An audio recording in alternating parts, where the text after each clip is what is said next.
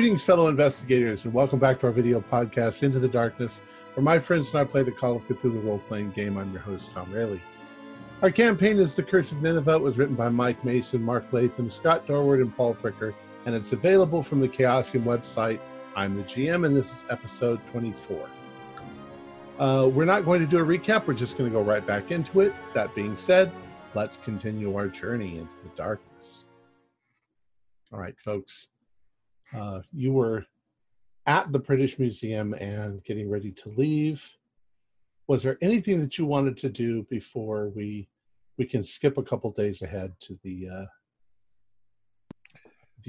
after funeral? Just one quick question. We didn't have any access to what I forgot his name was transcribing, right? Like his office is locked up. All his work was all locked up. Memes, yeah, thank you. Yeah, and we don't have any news from him. That was a dead end trying to get anything from there, correct? Yeah, I mean, the museum has locked everything up, and we're not going to... I think I requested information from Langdon about how to reach him, but I think we're going to let him have a couple days rest. Okay. Certainly, because he was apparently in grave danger of collapse. One thing that you have learned since you were at the British Museum is Gibbons, who is already kind of in a shaky state from previous things, that he was the one who heard the girl scream and went running to see if he could find her. He has been hospitalized at Bedlam.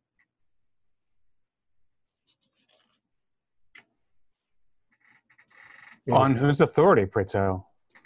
Either well, you don't know. Either he checked himself in or he was taken there. And it was it Gibbons that we shook down for information about the theft earlier? Previously, yeah. I think so. Yeah. Gibbons, whose cart we blocked in the lower hallway and who cowered at our... And I believe he was also attacked by the Shadow Man. Yeah, he's been through a lot. But he might have some idea about what Nancy Greenborough might have said before she vanished. So perhaps we'll take an evening trip to Bedlam again sometime soon if Felix can visit his friend with the mirrors. My fault. Sorry. Right. Felix, you didn't get the magic mirror from the auction. I think that Italian lady got away with it. Yeah, she did. And she got away with it. I mean, she did. She won it. She got it. I was really hoping to get that, but didn't. But that's okay. We can bring something else reflective for your friend. I am so sorry. I'm trying to turn the phone off.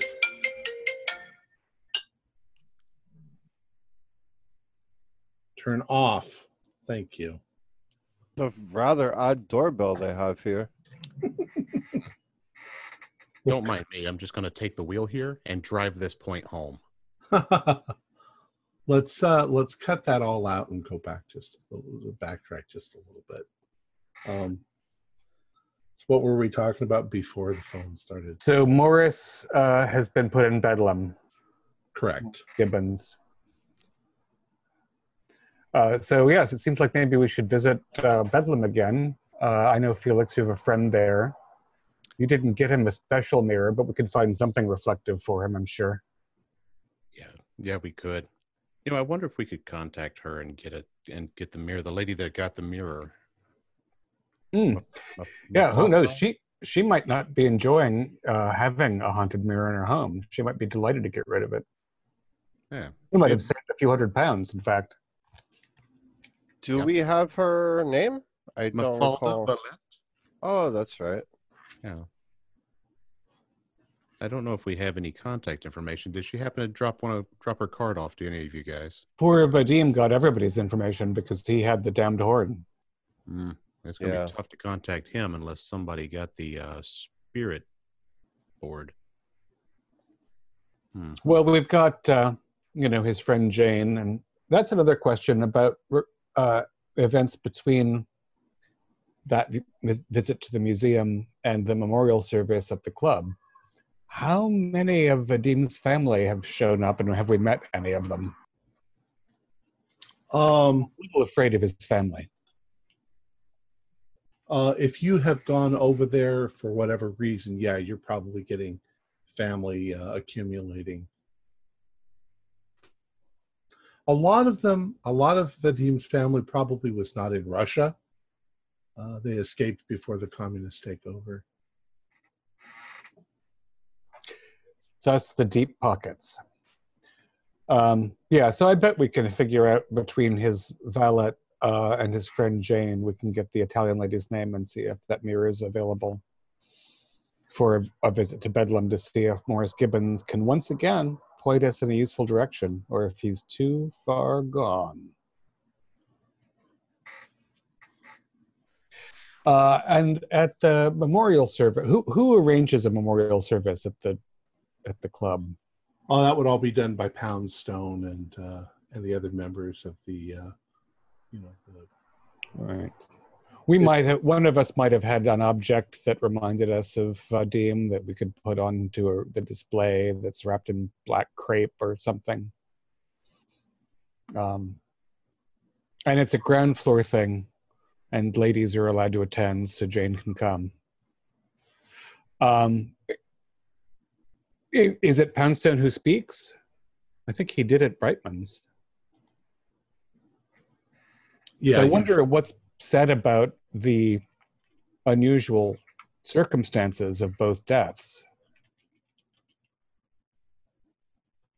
And for that matter, what are the authorities saying about the death at the Manor House? Because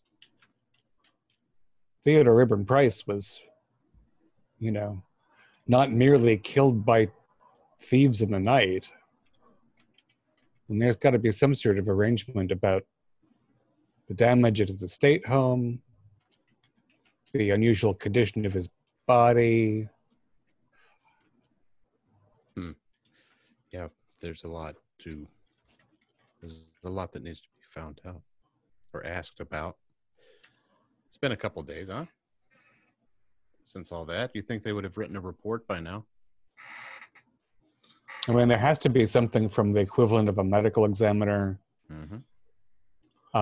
I wonder how much of that's public, whether his tongue was missing as well as his eyes, because we know that Alu himself was mouthless and eyeless. I think that's a very good point. We at least need to know if the tongue was gone, because then that would fit into what we read. Well, what you're going to run into is English discretion. The newspapers are, of course, not going to put any of the gory details. You'd have to have a connection with the police or with somebody to get in, to get the report from the coroner. Otherwise, it just sounds like they died. Vadim, of course, it's listed as a murder. And Theodore Ribben Price, they're saying something like died unexpectedly in his country home? Accident. Uh-huh. Of some sort. Ongoing investigation, confidence, etc. Or maybe, it probably says ongoing investigation.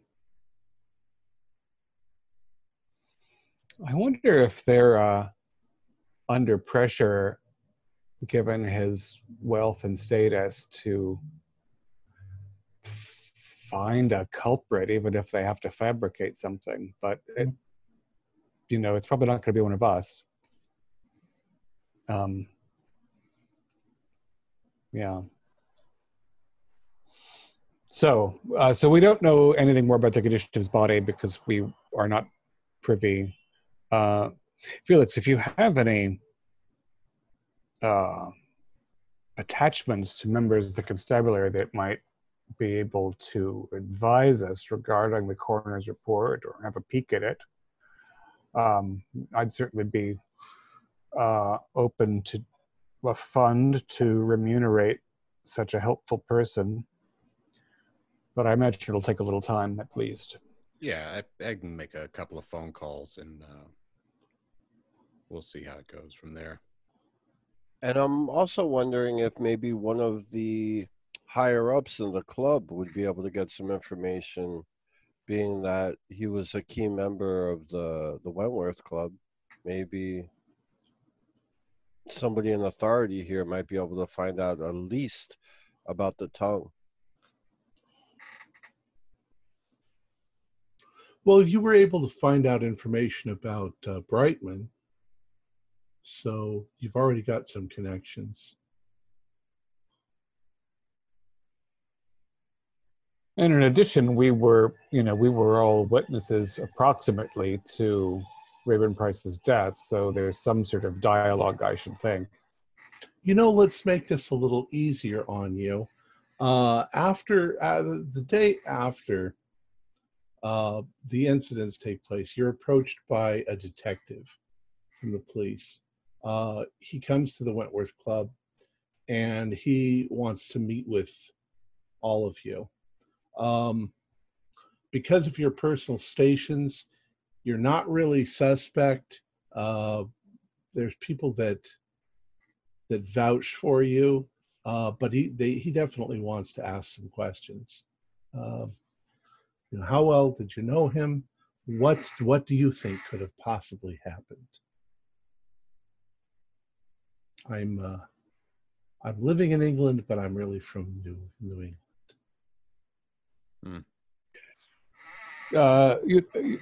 I don't think that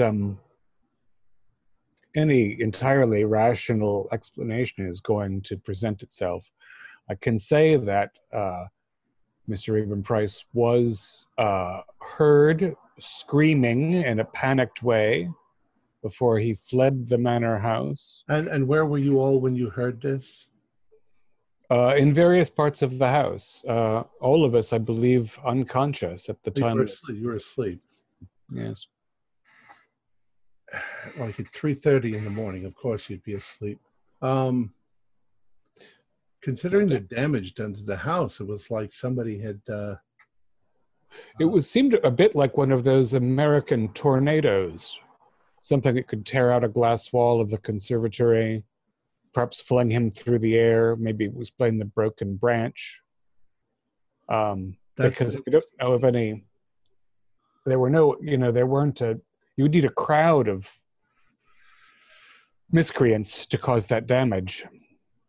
Well, it doesn't. It's a fairly decent explanation. I actually like that. We could run with that one there, because perhaps it was a freak windstorm and somehow he got sucked out of the house and flung up onto the tree where he was. I know there was peculiar weather. There was at some point a very dense fog. Well, that gives us something that we could tell the public, but it doesn't explain everything. The damage is extremely localized. There's no damage to any of the property, really, except for the broken branch and his body stuck up on there. It certainly doesn't explain that his eyes were torn out of his head. When you say torn, were there marks of any kind, or were they merely absent?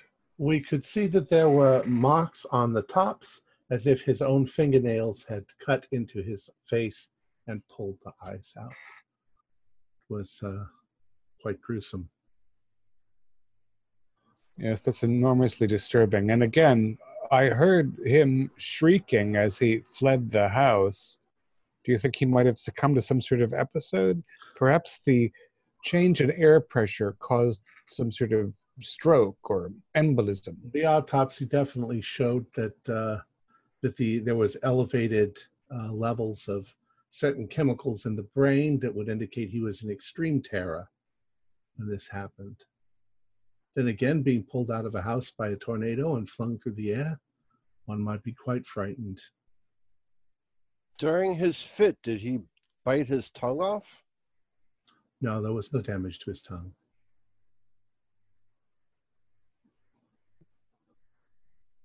Did if the marks on his face suggested that he'd taken his own eyes out, was there viscera under his fingernails?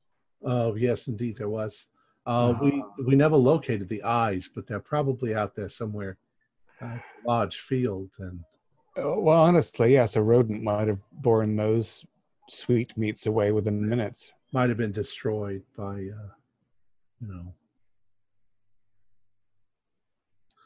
Anyways, it's a horrible shame. Thank you for your cooperation. If you've learned anything more, please contact us. We have all of your names and addresses and everything on record. We'll be memorializing that good man in a few days at the Wentworth Club. It'll be open to the public if you would care to honor his memory. One thing, though, that I would be very interested in, now I've been told by some of the others at the station that you are, shall we say, amateur sleuths. You've already been involved in a number of cases where people have been murdered. You understand how suspicious that looks. Well, they are all connected. It's not And enough. you guys are possibly a connection. You're all there, it seems, whenever something like this happens. Even one of your comrades, Mr. I can't remember his name, Garibaldi. I think it was a Russian name. Yeah, let me look on my thing. Gamantov, sorry. Mr. Gamantov was murdered in his house, had his throat cut. That wasn't us. Mr. Simkin seems to have been hospitalized, completely insane from what I understand. A gentleman by the name of Punchin is in the hospital with lacerations all over his body. In every case, you all seem to be there. Well, indeed, Inspector, but you'll find fairly reliably that in most of these cases we're there after whatever violence is done. Mr. Punchin, for example, was found and hospitalized, and we came to examine the circumstances under which that happened. But we had no contact with Mr. Punchin beforehand, you understand? It does seem to me that you are always there after the events have taken place, except in the case of Mr. Rayburn Price, in which case you were all present when this event took place. In any case, I don't mean to suggest anything or offend you in any way, but you understand I'm just doing my job. I have to ask questions. Anyways, thank you. I don't think I need anything from you. If any of you are planning to leave London, please inform us of your whereabouts in case we need you.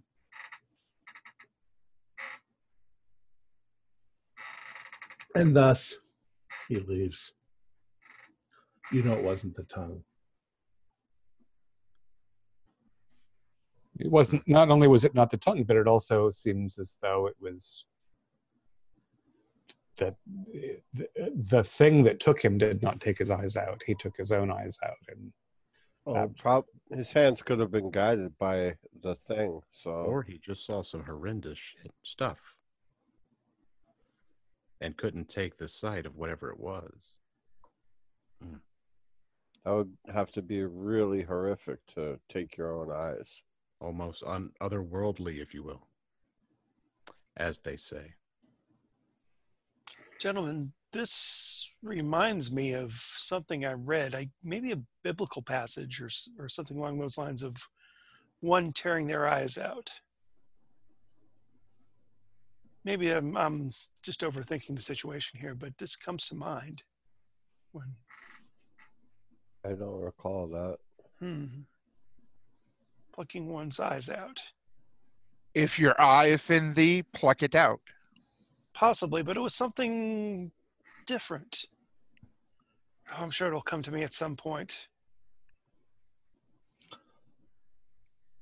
For some reason, it stands out. Perhaps some kind of ancient carryover from earlier times. All right. So is there anything you want to do between now and the funeral dinner, the memorial dinner, we'll call I don't think, again, I don't think we'd be barging into Bedlam to see Morris Gibbons right away, or memes, or going to disturb memes. So maybe. I'd say maybe not, but most likely you'd probably look into the matter. You find that Morris Gibbons is under observation, that he is considered a high-risk patient at this point, and that it would be very difficult to actually get in to talk to him. You would need special permission and approval from whoever. Now you do have an N in the hospital as well. Yes, I wonder if he's being treated by our friend. But a high risk to himself or to others? It's just as a high-risk patient. Now, go ahead. Now, Gibbons, I mean, are we aware of anything that's gone on with him? I mean, did he see something he should have seen? Asking because I wasn't here last week. All we know about Gibbons is from some time ago. He was.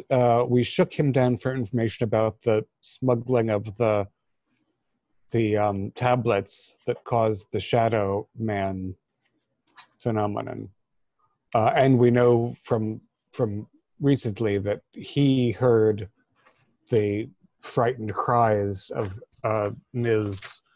Greenborough, Nancy Greenborough, who's gone missing from the museum basement. So what is the reason that Gibbons is in Bedlam? One thing too much, perhaps, but we don't know what. And I mean, why is he considered high risk? He probably went in there babbling about some ancient curse and mysterious shadow creatures. They think he's hallucinating and wants to hurt himself, so...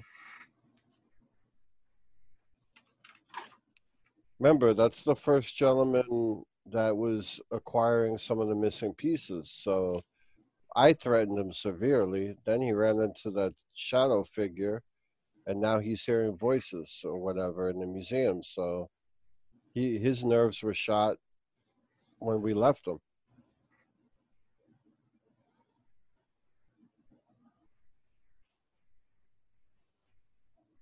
So, did you want to do anything? All right, let's move on then. I think we buy flowers. The funeral dinner for Theodore Rayburn Price and my mind just went blank. Vadim Gamantov. Vadim Gamantov. Somewhat similar to what happened for Lord Brightman. Everybody gathers together. Mr. Poundstone gives a rather moving speech. He includes, the fact that these tragedies seem to move in threes, starting with Brightman and now these two. And everybody, gives a toast to the memory of these people. And then you begin to move towards dinner. Did Campbell Thompson show up? Yes, he is here. How's his manner? His manner is somewhat subdued, but you see him, people approaching him and asking him questions, and he's probably talking about the new exhibit and the stuff that's being done in the British Museum, and but he seems, he's not being too boisterous.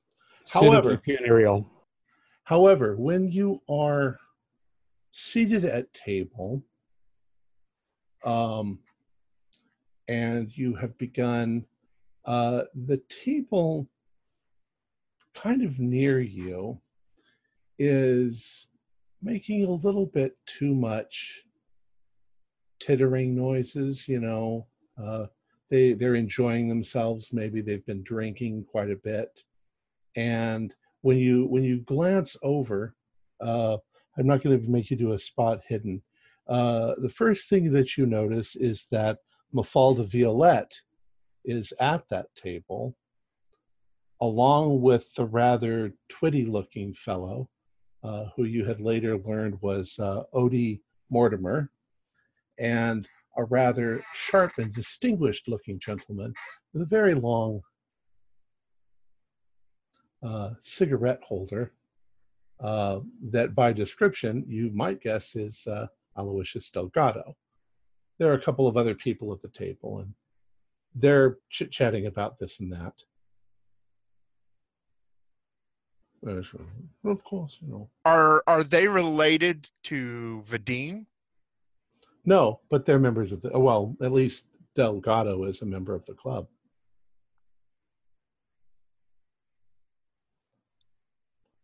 What do you want to do? Is Vadim's family there? Yes. Are they heavily tattooed? I don't know, Vadim. Is your family heavily tattooed? With as much as they're wearing, you can't really tell. There might be one or two of the younger members. You might catch a glance of a tattoo from underneath, but Russian mafia. We're talking 1922, though. Not... No, he's actually on the right track there. Oh. Yeah, you wouldn't say all of them, but there's presence. There's also several ladies like Jane right now who are in full black with the veil. Well, it's just that on more than one occasion we have heard that Vadim's family were a force to be reckoned with. So I just figured, mafia. Well, more like a couple individuals that you might catch a flash and definitely look like they could easily be there, but the rest of them are more distinguished gentlemen, Russian or British cut morning gear, and long frocks and with it getting cold, wool coats and hats and stuff. Probably the distinguished people there would be Vadim's uncle, and again several unidentified women in full black veil, like what Jane's wearing now. You'd assume one of those women is Vadim's, what was going to be Vadim's fiance. But with the number of women that are in black veil, you can't tell which one's which. And Jane's hanging out with you all. I'm going to stand up, slowly walk over to the table with them chittering and snickering. I'm just going to, hey, Mr. Delgado, hey, everybody else. Oh. Put my hands on the table and just, hey, you see the table over there? The very well-dressed Russians? Oh, yes. Yeah, you're making a little bit of noise at their son and grandson, nephews, whatever's memorial dinner. This is probably true. We shouldn't be telling jokes. And he looks over at Mathilda. And one of them already pulled me to the side, and they are not happy. And let me tell you something. I wouldn't even think of upsetting them. You know my reputation. I wouldn't even blink an eye at upsetting them, and they are very angry right now. And I turn around and walk away. it's American. I stopped dead in my tracks. Oh, you didn't hear that. Oh, I didn't hear that? You sure I didn't hear that? Oh. Now, Felix, there's our friend with the ghost mirror. I can't say it looks like she's been kept up nights by the haunting. But this is an opportunity to see if you can. I mean, we're going to Bedlam, I assume, to see Mr. Gibbons. If you'd like to visit your friend with the special doppelganger, you could see whether she's an easy. She might be perhaps moved by the memory of our friend, or perhaps not. I guess I will walk over. Might as well. May never see her again.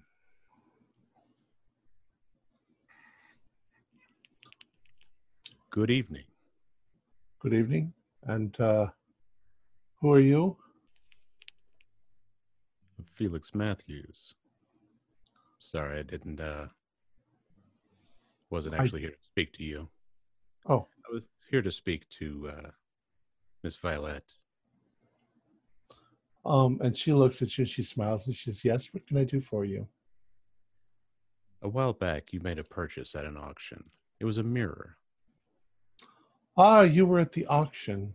I was. We spoke. Actually, you spoke to all of us. I meet a lot of people. I'm sure you do. The mirror, yes. What about it? Would you be interested in selling that mirror? Oh, I don't think so. Has it worked for you? Has it worked for me? Yes. Has it worked for you? It's a mirror. It's an old antique. You don't believe that stuff about somebody's soul being trapped inside of it, do you? I do. The spirit within. Well, it's not for sale. It's part of my collection. Well, that's unfortunate. Mr. Delgado says, you and your friends there, how are you related to the deceased? Oh, I apologize, Mr. Delgado. I must have given you the impression that I was here to speak to you. Unfortunately, I'm not. Good evening. And I walk away.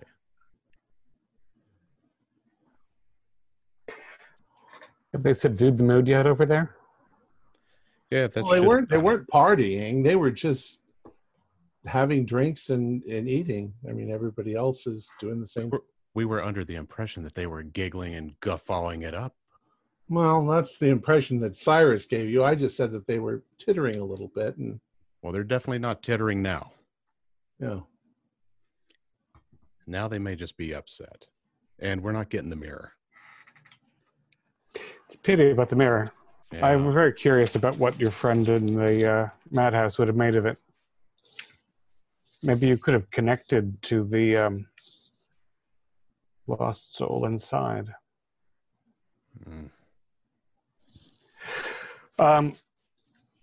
After another course of the meal, I'll take my turn approaching the our friends from the auction. Pardon me for interrupting. I hope I'm not. I think one of the reasons that my friends might have seemed a little terse or difficult is that we were all a little bit more in shock than everyone else here is, as we were all at Theodore Abram Price's place when he died. And so the sudden shock of his violent end might be telling on us a bit. Also, I don't know any of you personally, but our friend Vadim, of course, knew you, Mr. Delgado, and so did Theodore, who thought of you as something like a guru, it seems. Guru. Please have a seat. What's your name, please? Harcourt, Reginald Harcourt. Mr. Harcourt, Theodore and I shared an interest in ancient cultures and ancient ritual. Mm-hmm. Yes, I'm interested in the ancient Near East myself. In fact, I have a bit of cuneiform. Theodore and I were actually translating the item that we were bidding on at auction when the accident occurred. And he looks over at Mafalda and she says, the Horn of Alu. And he says, which one of you acquired it? Our late friend Vadim. Well, We There is a believe that he lot was murdered in an attempt to retrieve it. there are a lot of legends around the Horn of Alu. Um, some would consider it a very dangerous item if you don't know what you're doing. Yes, it If appeared you that we believe- did not. if you believe in those sorts of things. What sort of belief system do you ascribe to, Mr. Delgado? That's difficult to say. I'm very open to many different ideas. I think that much of human religion has misinterpreted what is really going on in the background, and that there are ways that we can tap into energies that we have never tapped into before. The ancients knew this. The ancient manuscripts are filled with all kinds of ritualistic magic. Theodore understood this. I believe Theodore's even tried some of these rituals in order to gain protection or assistance in things that he'd done. I have myself. I think many of us in the club have played around with this sort of thing. Well, it's difficult not to dabble at least a little or experiment when one becomes enthralled with these sorts of ideas. Well, Do you, when you say energies, do you include in that description entities? like God, like angels. The ancients believed in these things. They believed Gods, powerful beings? deities of various sorts, demigods. Yeah, I think that they might represent things that we've never really completely understood. We personify them, we give them names. Well, our good friend Vadim, I feel certain, was murdered by common human hands, but the accident, indeed, the fate that Theodore Raven Price met was, I believe, at the will of one of these non-human entities. Now, why would you say that? The newspapers were very vague on what actually happened. Yes, they're vague for a reason. I was present. I was one of the first to see his body. My goodness. He, Without being morbid, could you describe what you saw? I know he fled the house in abject terror. He was screaming with more fear than I may ever have heard. Somewhere out across his property, he was impaled on a broken branch of a tree through the chest. And My God. I don't see how a man could have done to him what was done, you see, which is why I'm curious about what systems of belief you adhere to and what knowledge you have about things like the Horn of Alu. Did this have something to do with the Horn of Alu? I can only tell you that when we both fell asleep, we were in the process of translating the cuneiform from the horn itself. So you were actually in the presence of the horn at the time. You had it with you. Yes, they would have put it in a cabinet between two objects that he understood would be protective of it. And it remained safe through the rampage that followed, but everything else in his study was destroyed, and he, of course, was also destroyed. Poor Theodore. I don't think he ever really truly understood the power of some of these artifacts. I think that his lack of skill in the occult arts and his naivete at some of these things, I can't imagine what you said, they were little tablets or something that he had with protection spells. That's far too simplistic to contain something of the power that you're describing. I myself have a great many things in my collection, some of which might be able to protect others from whatever demon lurks inside the Horn of Alu. But I doubt seriously that he had anything like that. You know, this is extremely interesting to me.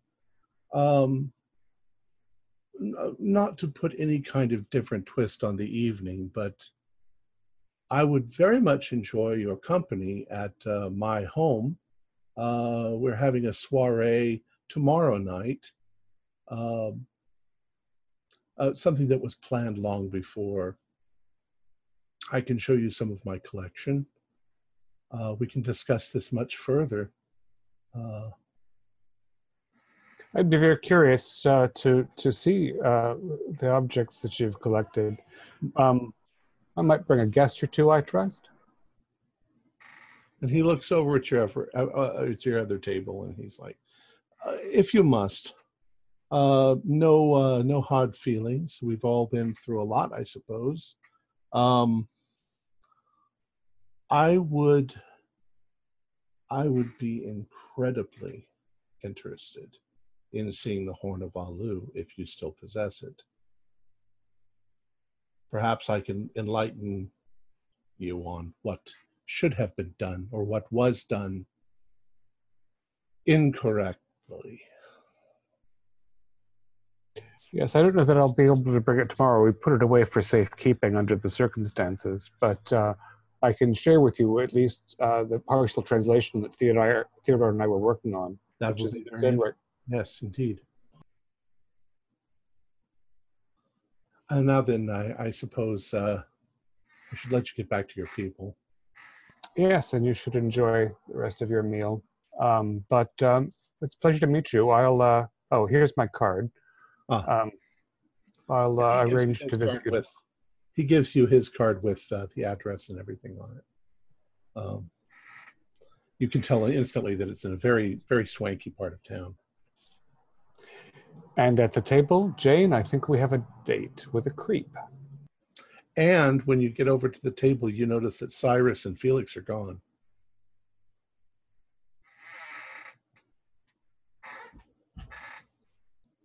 Jane, Fuller, did the boys explain themselves at all? No, I was over talking with Vadim's family for a moment. They'd asked me to discuss a few matters, and when I got back, they were gone.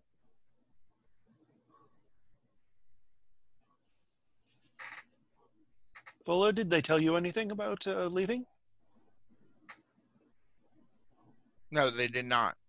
That's very curious.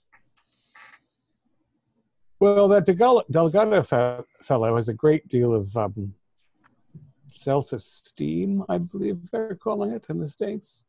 But he's invited me over tomorrow evening to look at his collection and talk about things. He might have some useful understanding, although he might also want the horn for, reasons that Vadim was concerned about. We'll have to see. We'll have to feel him out. But I'd appreciate it very much, Miss Silkirk, if you'd join me. Oh, I'd be most happy to. Go into the den of the beast alone. Yes. And Fuller, you haven't offended him either. If you'd like that. to join, perhaps we can make a trio. All right, so as you're sitting there, and people are starting to mingle around, Patrick Longdon from the museum comes up, and he would like to talk to you. But before we do that, let's find out what Cyrus and Felix are doing. I didn't understand whether you were together or not. Yep. Yeah, we're together in the car. Okay. Headed back to my place. I don't like any of them at that table. I don't either. If I stayed, I would have gotten myself and probably the rest of the group kicked out of the Wentworth Club. Yeah. You know, there's much better people to talk to other folks than me or you, I believe. I'm sure Reginald probably went over there, and who knows? They may end up having lunch or something together. He's good with the that sort. I'm more of a salt of the earth. I really just thought they were laughing too much. Yeah, I It's a took it somber occasion. completely disrespectful, and I'm probably just looking for an excuse because Vadim's gone, and I still haven't found who did it, and I'm just looking to take my aggression out on somebody or something. But that woman too, that snide little face she gave me, I wanted to smack that cigarette right out of her mouth. Yeah. Yeah, well, she was nothing to talk to either. She's just kind of uppity, you know. Well, here we are, pulling into the garage. Come on in. Yeah, thank you.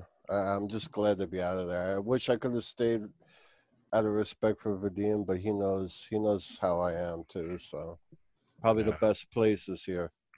Yeah. Hey, Belvedere, could we get a bottle and bottle of... Hold on. When you get up to the front door and you open up the front door, Belvedere comes up to you and he says, sir, you have a rather unusual guest in the other room. He said that he'd wait for you.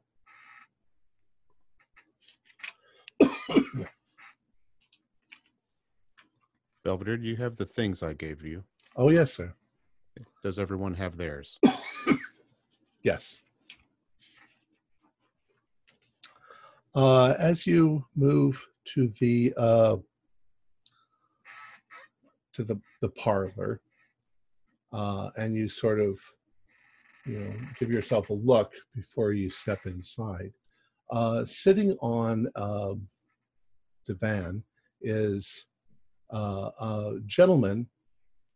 He's dressed in a long black robe, and on his head he wears a red turban.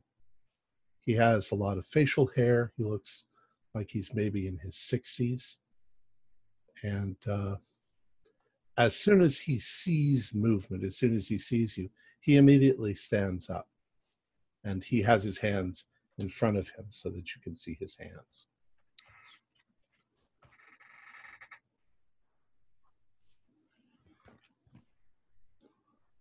Can I help you?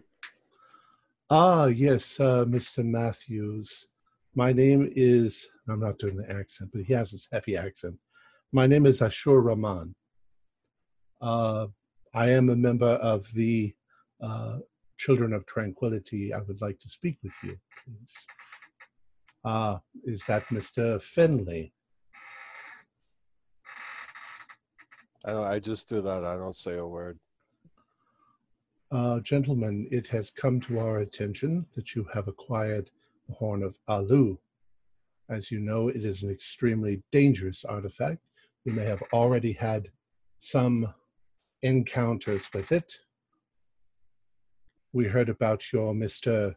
Gamentov and your Mr. Raven Price. We would like to take it off your hands, if that is possible. Yeah, that doesn't belong to us. Well, I'm aware that Mr. Gamentov purchased it, but it is one of the most dangerous artifacts of the collection. The objects of acquisition. I can't remember the word. It is one of the artifacts listed as part of the ritual at the end. It must be contained, the same as the statue that you gave us previously.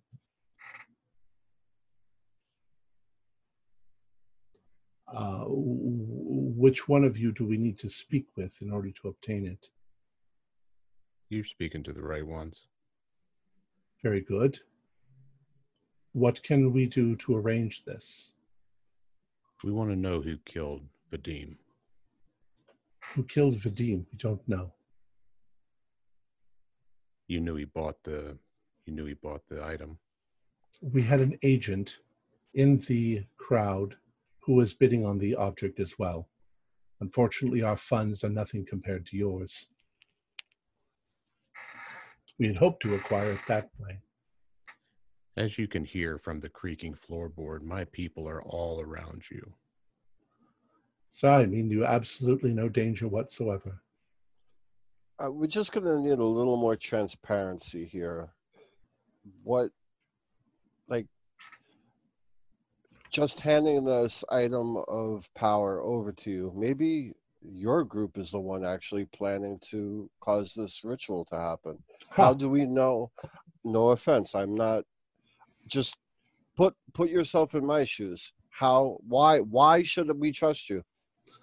Well, sir, you could assume that we have more or less been in possession of all of the artifacts for the last 3,000 years. It was our mission to keep this from happening. If we'd wanted to have performed it ourselves, we could have done it 3,000 years ago. And once again, no offense, but it seems like we're the ones cleaning up the mess. It's unfortunate that these things were moved here. This mess would not have occurred if Mr. Ramsey Campbell had not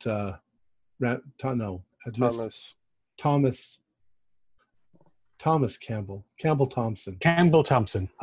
These names. Sure, I can tell that you're a little nervous. Don't be nervous, but don't make any unnecessary moves. Continue your story, please. If he hadn't, by stealth, uncovered the temple and removed everything, all of the artifacts, he's even removed the temple itself. How do we put an end to this once and for all? That's the question. Combined forces, let's end this once and for all. Yes, that's our goal by surety, but we are not as well organized as you might expect from somebody who's British or, I believe, American. Our group we don't have schools or training centers or anything like that. We function, each of us independently, with some guidance from above. I am some of that guidance. We don't understand your culture very well. We don't understand the way your large cities work. We're desert people. And that's why I'm saying, let's form an alliance. You point the finger, I'll bring the hammer. Point me to the direction, and I'll take care of it however it needs to be taken care of. Well, that's just the thing. What we need is to acquire the objects so that we can put them for safekeeping, using the means that we know that we have. We have protection spells. We have ways of keeping these things from being detected in the future. What else do you need? The Horn of Alu, the Eye of the Cat, Lamotsu. We need the seal. What is the seal? The seal is a piece of clay about this big. It should be, what do you say, glazed blue, and it will have a symbol on it that looks like a man kneeling before an altar. We don't know its location. Now, one other question. It might seem foolish to you, but why don't you just destroy all these things so it can't happen? If you have all the pieces of a puzzle, you put them together, you solve it. If you're missing a piece, you can't solve the puzzle.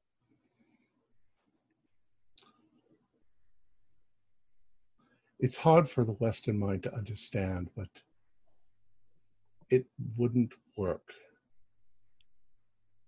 Do you know, we know about Mr. Punchin.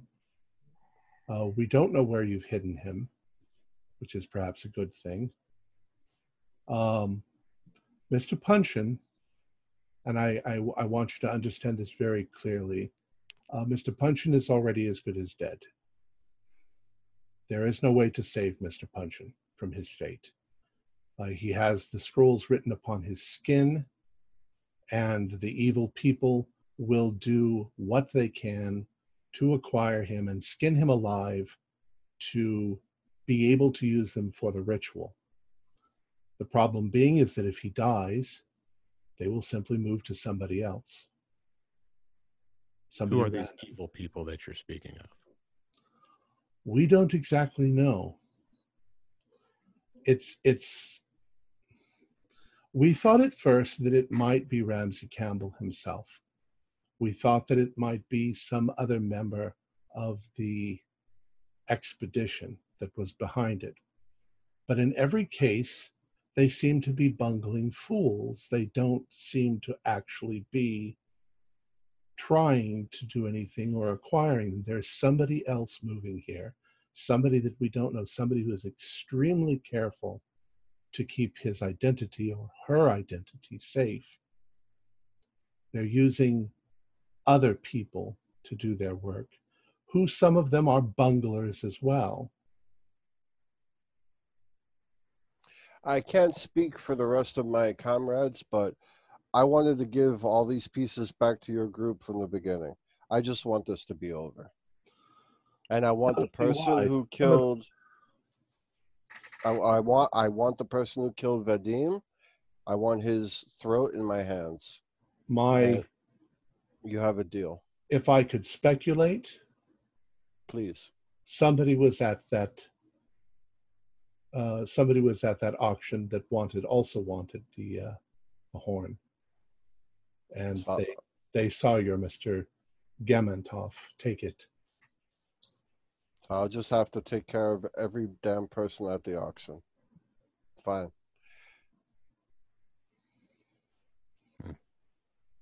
In any case, it is very imperative that we get rid of these objects, that we take them back to Nineveh, that we put them in secret places.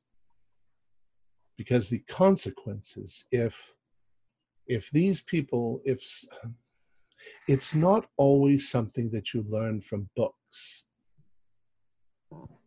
There are evil forces that want to be released, and they will teach their lies into the minds of men and force them to actuate their release.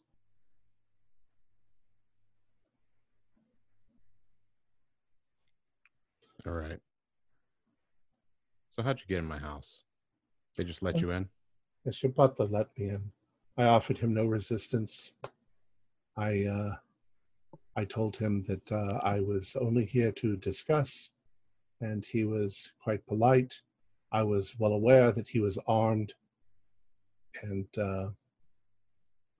as you see, I have no weapons. We absolutely need a way to have correspondence with you. None of this newspaper nonsense. Give me a phone number or an address where we can meet you. Not something where we meet out Trafalgar Square. We need to be in contact with you if we discover something, or not wait around like buffoons hoping you'll show up. If you want the stuff, I'm more than willing to give it to you, but we need to have contact and we need to be assured it's going to go back. You might need to speak with the rest of our friends just to assure them, but you have my vote as long as you can help me, guide me towards Vadim's killer, and you stay in contact with us. No disappearing acts, no waiting for weeks upon time to get in touch with you to ask you a question. We need transparency. Then I will give anything and everything I can to you to get this cursed thing out of the country. That might prove a little difficult.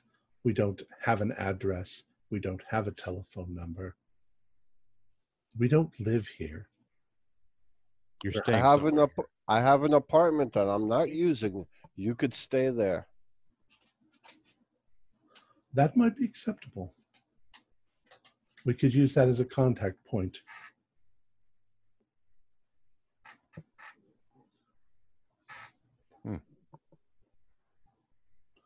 What's the address? I give it to him. I don't. Okay. My apartment, the flat that I'm living in, but I'll stay at the club or I'll stay at. You'll stay here, sorry. Felix's. All right. Yes, that's acceptable.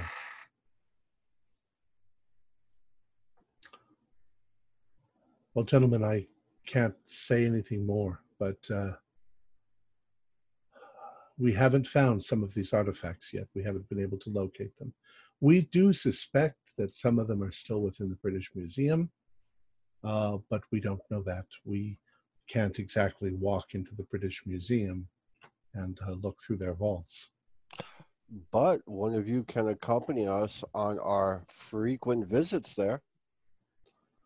Perhaps, but from what I understand, the vaults are extensive. It would take us months to go through them. Perhaps years. Well, without the horn, they can't finalize the ritual, correct? It's one of the things that must be present, yes. And we're right by saying ritual, correct?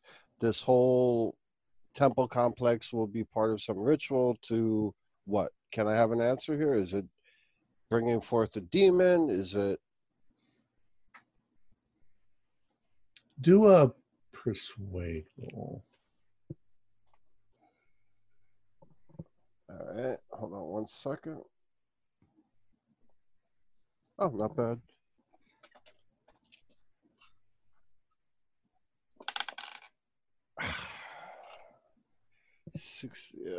Hold on. Can I spend 10 luck? Is Sure. it worth spending 10? Sure. All right, so I spend 10 luck and I just get a pass.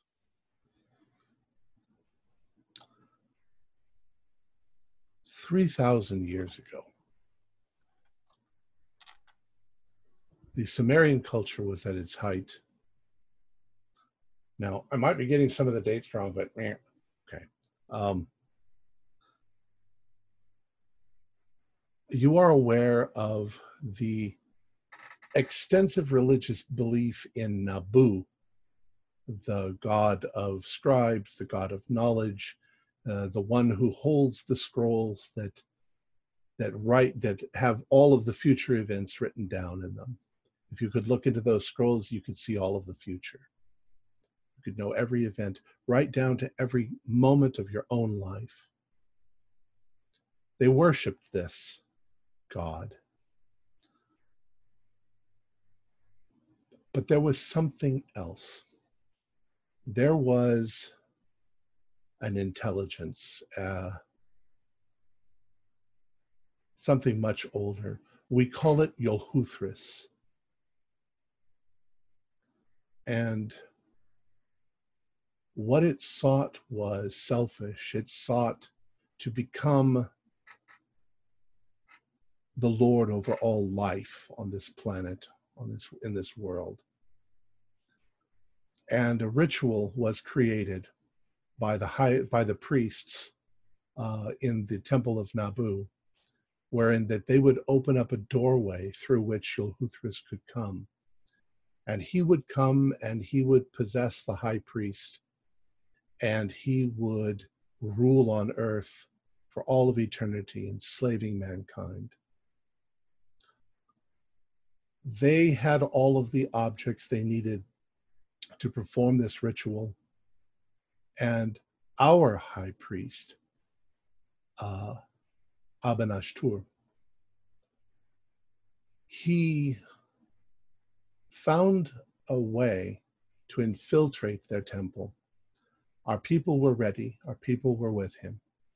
And we allowed their high priest to perform the ritual.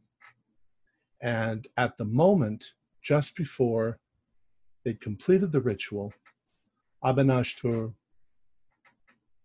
drove a knife through the heart of the high priest and took his place and completed the ritual and was possessed by Yolhuthris, at which point his followers, his loyal followers, entombed him so that Yolhuthris would be trapped within his body, sealed forever inside the tomb. And that has been undone now by your Ramsey Campbell Thompson. Now, we believe that the spirit of Nabu is once again roaming around, teaching men things, and that he is trying to once again acquire these objects. If he can, Yolhuthris will come through, possess someone, and our world will be in extreme peril. I know this must sound ridiculous, but this is what we have been trying to stop for 3,000 years. 2 months ago, it would have sounded absolutely absurd. But the things I've seen, and it's probably only a sliver of what you know, I believe everything you just told me. Good. Sure. Would any of these items possess the power to move statues, large statues? Or would it empower those statues to try and move on their own? Or What statues are moving? there's large statues in the basement and vaults of the British Museum that are apparently moving on their own, sliding across the floor, much too heavy for anyone to push. They are recreating the temple. On their own, the objects themselves? No, they're recreating the temple in the British Museum. Naboo is moving. He's rustling around. He's waking up. Strange music has also been heard. I don't know anything about strange Or music. Chants or any of that. None of that rings a bell. If it's happening in the British Museum, it might have very much to do with them rebuilding the temple. So the temple, is it a matter of actual physical structure, or is it more of just the items all being together in the same place? I believe that's what it is, and them all being together in the same place. Okay. These are dangerous times. He's so close now. He is close. Cyrus, anything else for our friend here? The Horn of No. Alu. The Horn of Alu was originally put in the tomb to keep out people from getting in there, from disturbing anything. Anyone who comes within a certain distance of the Horn of Alu, this is so difficult to explain. I'm thinking of it in my own language and trying to translate it in my head. It's a creature of nightmare. And it both influences the way people dream, and it can put people into a stupor and trap them in their nightmares. And it uses the energy of the nightmares to manifest itself in the real world. That may be what happened to your Rayburn Price. Well, I've experienced those nightmares already. If there were enough of you dreaming near the horn, it may have gained enough energy to manifest itself. I believe that's exactly what happened the night of the last murder. We are too close. Find these things. So I write down the address to my apartment. I plan on going back there and taking out some of the guns and personal effects, but I'll give them free rein for everything else. A 20-pound note for some groceries and the keys. Thank you. We'll keep in touch. One last thing before you go. Yes. There's still two more items. The eye of the cat and the blue seal. These two items, if we come in contact with them, what are the risks to us? Much like the Horn of Alu is the dream you dream, too many people dream around it, it manifests. It puts us in grave danger. What danger lies with the rest of the items? I don't really know. The Horn of Alu I knew pretty well because it was put there by us originally.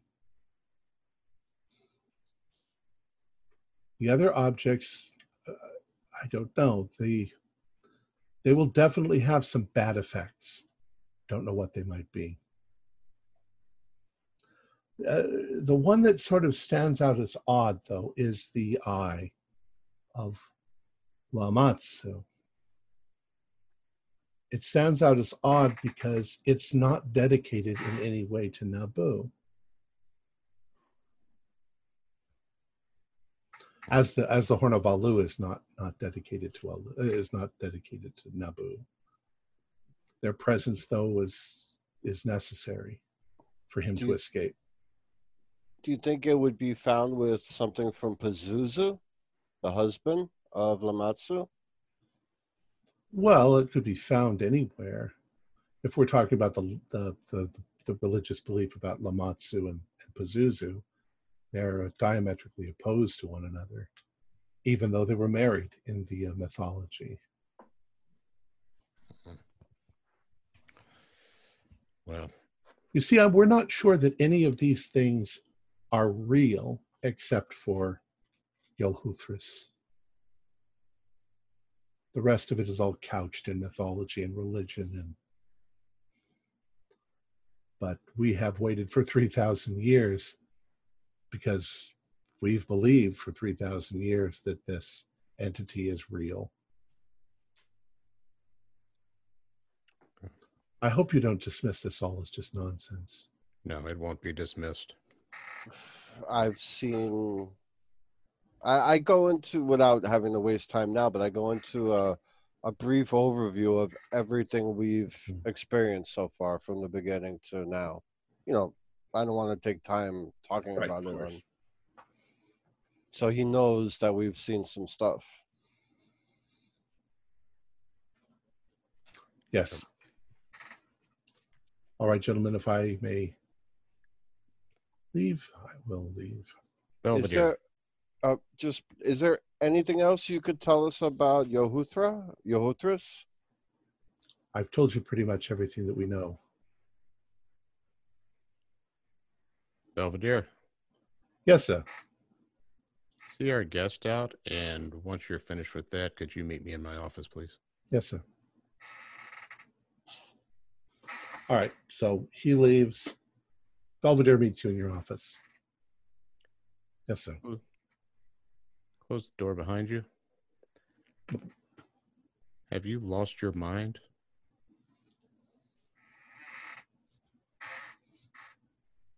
You just let a man into the house, knowing all the stuff that's going on, and you let him come in here and sit, having no idea that we were going to walk in. There's no telling what that man could have brought into this house or done to any of the staff. You put everybody here in great danger. Well, so we did search him rather thoroughly. I walk past Belvedere, out of the office. I leave the door open behind me, and I'm back in there with Cyrus. Cyrus, you ready to go? Yeah, where are we going? Back to the... Out of this house. Felix, he hasn't seen the kind of magic stuff we have, so the threats, I'm not trying to defend him, but Belvedere's only threat would be a gun or a knife. So Are you coming? Yeah, but we gotta kill time. As far as Belvedere knows, he searched him for a knife or a gun or a gas bomb. I made it very clear.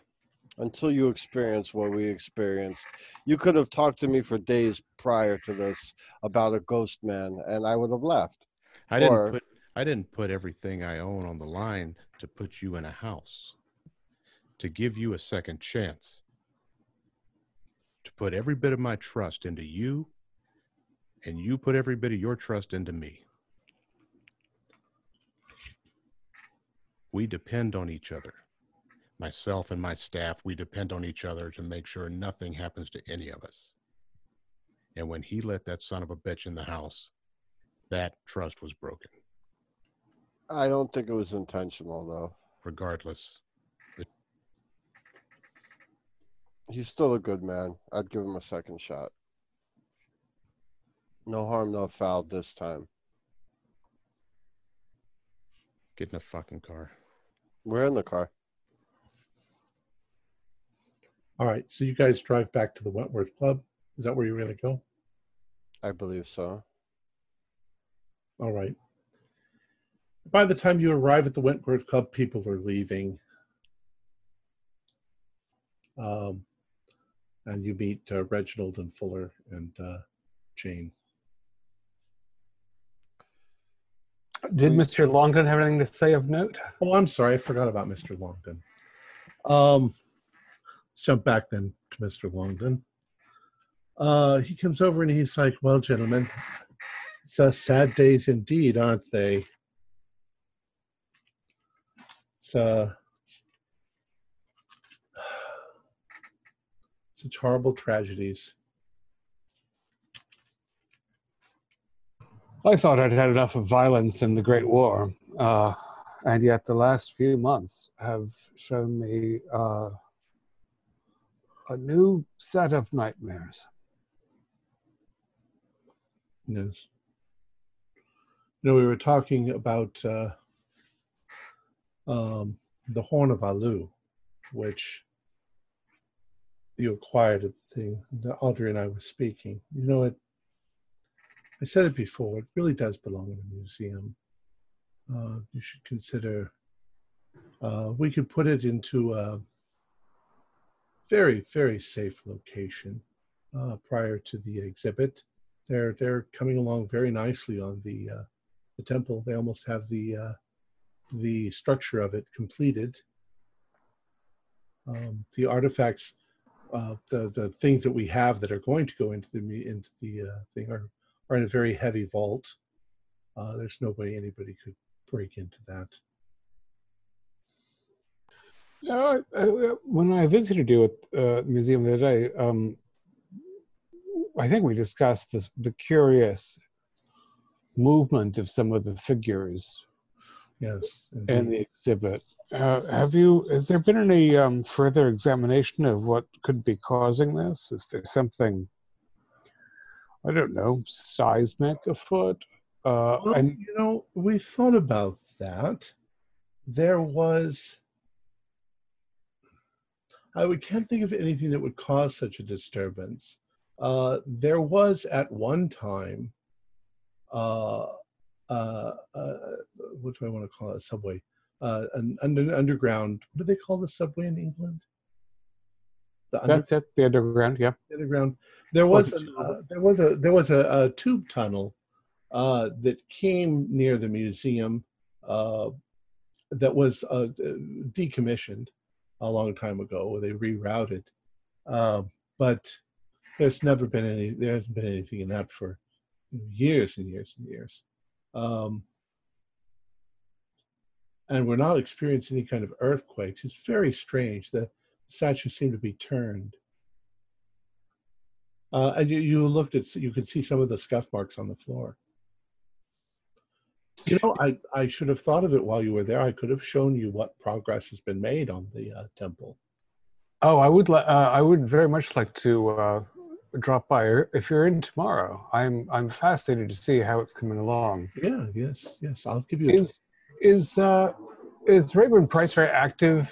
I mean, sorry, Campbell Thompson very active in the reconstruction, because he's one of the few people who saw it in the original state.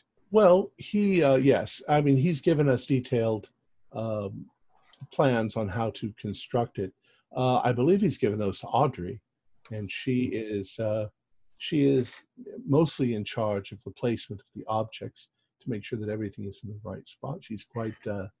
She seems like an extremely competent young lady. Yes, indeed.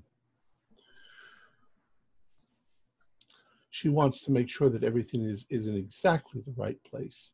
Exactly the right place, indeed. And I know that there have been, over the course of time, as we've discussed, there have been thefts and losages and the like. Are there any pieces that seem as though they'd be important to the real reconstruction that are still astray? Not that I'm aware of. The Eye of Lamatsu is missing. We're hoping to reacquire that at some point if we can find it. We're kind of doing what we always do. We wait until it comes up on the black market or in a private collection. It's bad if it goes into a private collection because sometimes we don't find out about it for years. And it was generous of you to share your ticket for the auction with us so that we could acquire the horn, but that went somewhat terribly awry. Is that really the best system we have, is to wait for things to show up on some thieves market and then find a... Longdon didn't share his ticket. Rayburn Price shared his ticket. Yeah. So sorry, yes. But And Longdon, of course, Longdon his pushed, Leicester. Longdon wanted Leicester to go, but she couldn't get it. You invited her, so. Or did she have a ticket? I can't remember. She had a ticket of her own. That's Okay, we got. So We got the lads in on Rayburn prices, and I went with Miss Leicester. he pushed her to go and bid on it, though he knew that the museum couldn't probably afford what they wanted for it. So now I'm appealing to you. You have acquired the piece. We can't pay you a huge amount of money, certainly not what you paid for it, but it really belongs in this collection. It really belongs in the museum.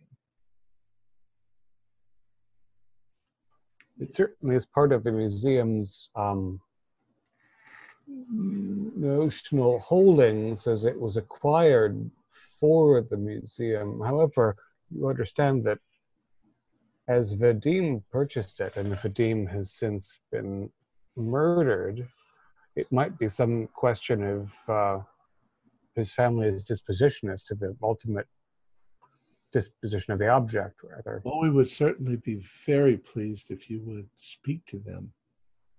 Well, I am in touch with, of course, his friend and associate Jane, and we're meeting the family now around the morning. So I will certainly be actively helping to determine the final location of that remarkable object.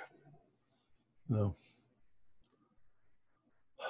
My condolences at losing both Vadim and Mr. Price. It's been a terrifically difficult week, I must admit, and a difficult year. But we carry on. Should I see you in your office before you take me to look at the display tomorrow? Yes, just ask at the front. Well, you know where my office is. Yes, The absolutely. guards know who you are. I'll tell them to expect you. Thank you. I look forward to seeing your progress. It's Excellent. a most fascinating project. Yes, try and enjoy the rest of your evening. And he walks away. All right. Eventually, as you are leaving the Wentworth Club, you see Felix and Cyrus pull up in Felix's car. You two look like you sat on another hornet's nest since you left. Get in the car. We got some things to talk about. Is it chatting wagon time? Correct. That is correct, sir. Jane, it's a running gag, Jane. Where is Jane? Is Jane there with you? Yeah, actually, they probably noticed her just like right almost behind Longdon as he's walking off and not paying attention to her. She was just standing there the whole time listening in on the conversation. Okay. All right, so you're all in the chatting wagon? Well, Unless anyone objects. No, of course. Get in. I told you to get in too. Felix, you want to start it, or Felix got in. I was pissed off. I was going to smash all those people up. So he saw that coming. So we were going back to his house for a drink. And Yeah. guess who was at Felix's house, sitting in his living room, his study? An old man wearing a red turban. You know, I liked the young fellow in the suit. I don't know why they couldn't have maintained the consistent focus of communication. Did this fellow seem mad, honest, generous? He was supposedly one of the, I guess maybe an elder of the group. Anyway, they're going to be staying in my apartment. So when the young fellow in the nicely cut suit said, "I apologize for the barbaric behavior of my predecessors," he was talking about the guy that is going to stay in your apartment? Probably, but there are 3,000-year-old. Is it 3,000 years old? They were watching it, or that was the The tradition is supposed to be 3,000 years. And they still lost it. Yeah, I kind of said that also. And I fill them in for sake of brevity. Not here. only did they lose it, they lost it to a bunch of bumbling idiots. Exactly. And I'm under the impression via the conversation that Thompson might just be a bumbling idiot himself, and there is a power behind him. And I've explained all this, but my vote is to give them back the horn, get it out of our hands, and continue the search for the other two items. I mean, do you tell us everything that was Yeah, said? that's what I said. I tell you pretty much verbatim everything that was said. But at least we know what the seal looks like now. A blue glazed, circular. I think we need to decide what we're going to do about Punchin. I mean, if we leave him there, he's going to be killed. He's as good as dead. But we should leave him in the hospital and let him live as long as he can, because when he dies, the writing will appear someplace else, and maybe they can get their hands on it. But as far as it is now, Punchin might be mad. He is as good as dead, but let him live as long as possible, although that might sound cruel, to avoid the inscriptions going on to another scroll and or another person, if that makes sense. And of course, we all are as good as dead. And it's something of a comfort that you report that they don't know where he is either, because they seem very well informed. I think they're half-assing a lot of this, but... Mm-hmm. Well, Jane, any high points anything for you? I don't know too much about these red turbans other than what little, and I must repeat very little, that Vadim had insinuated upon, but it seems to me that while they seem to be rather forthcoming, I don't think they're entirely telling us everything. Being an organization of that age and of secrecy and protecting secrets, they would not be one to divulge what would be the best way to put it, the whole story.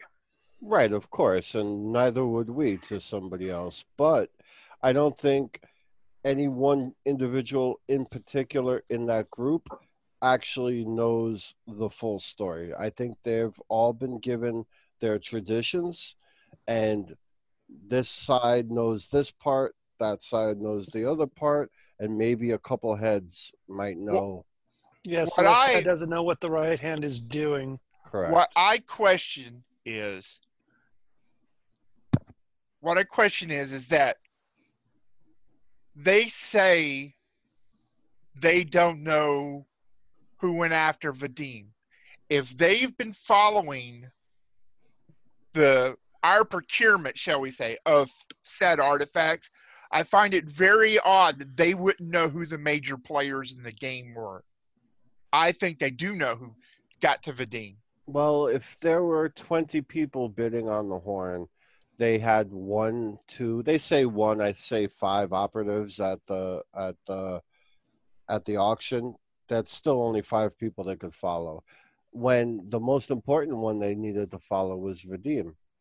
And Mr. Albright. Go ahead. Oh, I do apologize. Mr. Albright, do keep in mind that it's only been a few days since this tragedy occurred, and it does take time to locate individuals. Would not be surprised that they're under orders to keep an eye out for Vadim's killers. And we have the further information now of the Savaggio problem, and the assertion that we have from his subjects that he was himself under an authority and not an authority himself. So it's no longer, some months ago we thought that we were in competition with the Red Turbans or the Children of Tranquility, but now we know that there are several actors involved. Felix, is that what is that, ambulance? Just take the left. Jeez. Thank you. So, Jane, sorry, Miss Ilkirk, I hope you'll join me tomorrow at the museum. Anyone else who'd like to come, I think you should as well. Mr. Longdistance is finally willing to let us look behind the curtain at the reconstructed temple. And from what you've told me, it sounds as though his earnest passion to retrieve the horn, and Miss Leicester as well, it seems a more dangerous prospect to hand it to the museum than to give it to these Asiatic fanatics. Because if they're constructing the temple to the best of their ability, from what you were told, that is the site of danger. And he said that he thinks that either the Eye of Lamatsu or this Great Seal could still be there. Could still be in the museum, he thinks. Yeah. Now, Reginald, when you were recounting your story with about Thompson and his assistant, I believe, in the museum, how she was pointing out things, where they go, what was her name again? Miss Leicester? Is it Leicester, or was there another woman involved? What was your question? I'm sorry. He was speaking with, I'm drawing a blank on the name, about how Thompson was placing the stuff, and then there was somebody else. No, he was talking about Audrey Leicester. He was talking about Audrey. Okay. Sweet, lovely young Audrey Leicester. I would like to interject that there is a player behind, and you might not like to hear it, and I hope I am wrong, but if there is a power that be behind Thompson, could it not be young Leicester? It might well not be her, but she had a ticket to the auction, and she did not wish to tell me whence it came. You know, the one thing that we seem to be overlooking is that whoever the players are, they're looking for the game piece. Now, if we hold said game piece, they have to come to us. By coming to us, we can identify who they are, thus know where to look for the other pieces. No, that's what Vadim was thinking. All it takes is for us to take one piece out of the equation and get it to the point where they cannot retrieve that one piece, and they're screwed. Right, and if we give the horn to Team Turban and it's out of play, but the powers that be do not know, they still think we have it, they're going to come at us regardless, and the piece is safe and sound with the Children of Tranquility. So we don't have the nightmares, we're able to sleep and function, and when they come at us, we'll be ready. I am a bit concerned over all this in the fact that, well, let's say we do get these pieces, or at least a majority of these pieces, to the Children of Tranquility. It would be safe to really assume that this group or Vadim's warlock or mastermind already knows in general where these pieces are going to be going to. There is a chance that they could be intercepted. If not, the Children of Tranquility go back to Nineveh with the pieces, only to find a welcoming committee for them. This is what I'm afraid of. Then what kind of welcoming committee would that be, Jane? Bunch of Russians? No. A Russian family? No. Not a Russian family that may have sent somebody over here to find out exactly what was going on. Maybe somebody who didn't really seem like someone who would know as much as they seem to know about the workings of criminals. Strange. Is it strange, Jane? What are you insinuating at? Is it strange, Jane? Is all I'm asking. It's a yes or no more than anything else. Just a simple binary question, if that is a word that we use in this time. Vadim's family is not involved in all of this. Hmm. The only involvement they are in is to find Vadim's killer, and their wish is to take care of the matter. Vadim's killer only. I believe that. How I do. hard would it be for us to obtain a replica of the horn? I mean, do we have silicone casting at this time? No, but Paper mache. Algame, Clay. something. But if we can get a lookalike for the one, does not have to be exact, because they just something that we could wave around, and they go, oh, they've got the horn with them. you would have. I think our best bet is to drag them out into the open. You would Force have to their get. hand. You'd have to get an artist, a craftsman, somebody who could actually carve it out of something, or you'd have to find a way to. There'd be some money for some paste jewels. Right. I'd have to be involved with the cuneiform. It would probably take a few days.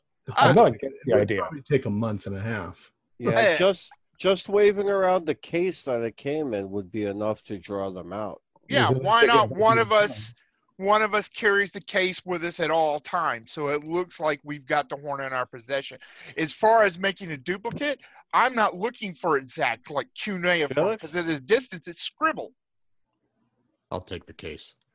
But I think after everything that has happened lately, I think all of us should be inseparable from this moment on. I think, you got family things to do, whatever. You know what? You won't be around to see your family if we split up, because that's what they're waiting for. I think we should all, at the very least, have a buddy system, but I think the five of us should become the very best of friends and not leave each other's side until we finish this, just for safety's sake. Friends trust friends, Cyrus. And friends can trust friends, and they don't speak in code, and they don't speak in riddles. They're straightforward. They're blunt. And they get to the point, especially in times such as these. I don't think I would get any disagreement from anyone, would I? No, I agree with you. Where are we going? I feel like you have just been turning at random for a while. I am. We've been around the same block 18 times. Yeah, I was going to say I counted that diner at least 4 times. 26, Actually, if we're going by the metric system. I could use a bite. I could use a bite to eat. Why don't we get some flapjacks? Oh, I don't know if they have those here. They're crepes in England. That's what they call flapjacks or crepes. Just so you know. I'm just going to pull over to the side. Right. I can just pause for a moment and waste less petrol. You feel as though both of you who met this turbaned fellow, Ashur, Ramon. you found his argument somewhat compelling. Yes, I did. Jane, you haven't met them before, so you only have what we have to say. Fuller, is your inclination to turn things over to the Children of Tranquility? No. I have to say at this point, the ascendant Naboo statue that we turned over, haven't missed it. Don't feel guilty about the British Museum not having nightmares. Don't know about any further casualties as a result. That said, right now, we're the only people who know where it is, the horn. If that's enough to thwart this temple recreation, and we can keep the Children of Tranquility at bay, I think that's an acceptable middle ground. The question is, whose help do we need to find the Eye of Lamatsu and the Great Seal? And can we get that, and will we need it? Or we'll simply, and again, Apparently, these objects are not destroyable in a way that's useful. I don't know what that means. I would think that slamming anything under a ton of granite would be sufficient, but shadow people. Are we the only ones that know where it's at? Unless Jane, are we the only ones who know where it's at? Yes. We're the only ones, and I have not told Vadim's family anything about the horn, and they have really no idea about the horn or its provenance. You know, we could always find a skyscraper under construction and drop it in the foundation. I brought that up with our fellow turban wearing friend, and he said that we couldn't comprehend the way it works, but that would not be adequate. Which, after seeing, invisible things smashing through walls, people pulling their eyes out, strange inscriptions appearing on bodies, I'm gonna kind of say, yeah, he's probably right. Mr. Matthews? Yes. To continue Jane. what I have said, that quite frankly, Vadim's family has no idea about the situation we are all involved in, or this whole Curse of Nineveh business, I guess you could call it.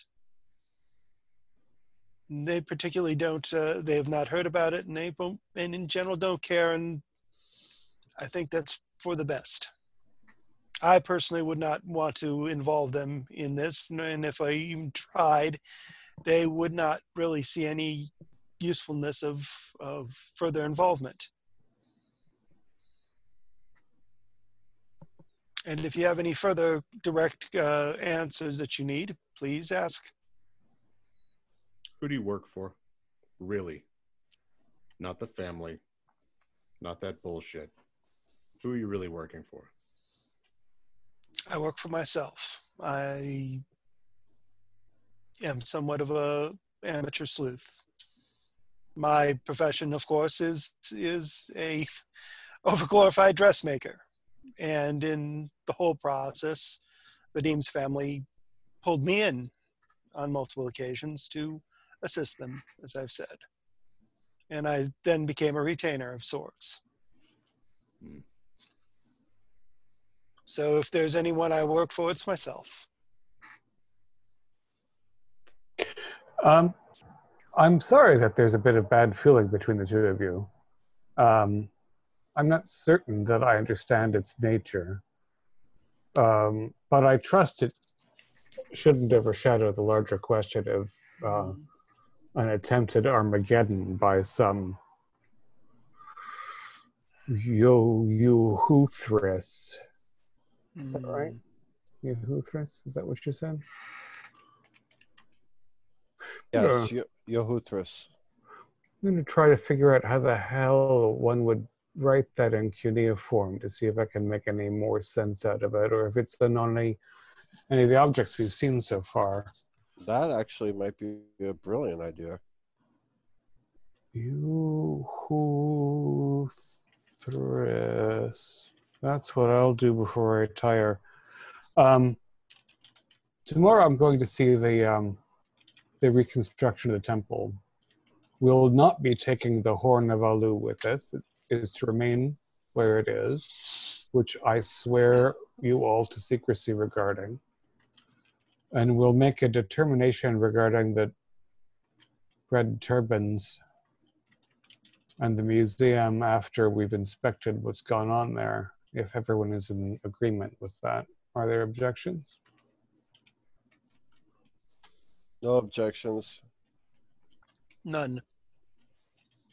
Oh, and should we get through the day in relative comfort, that ridiculous Delgado figure has invited me to his home tomorrow evening.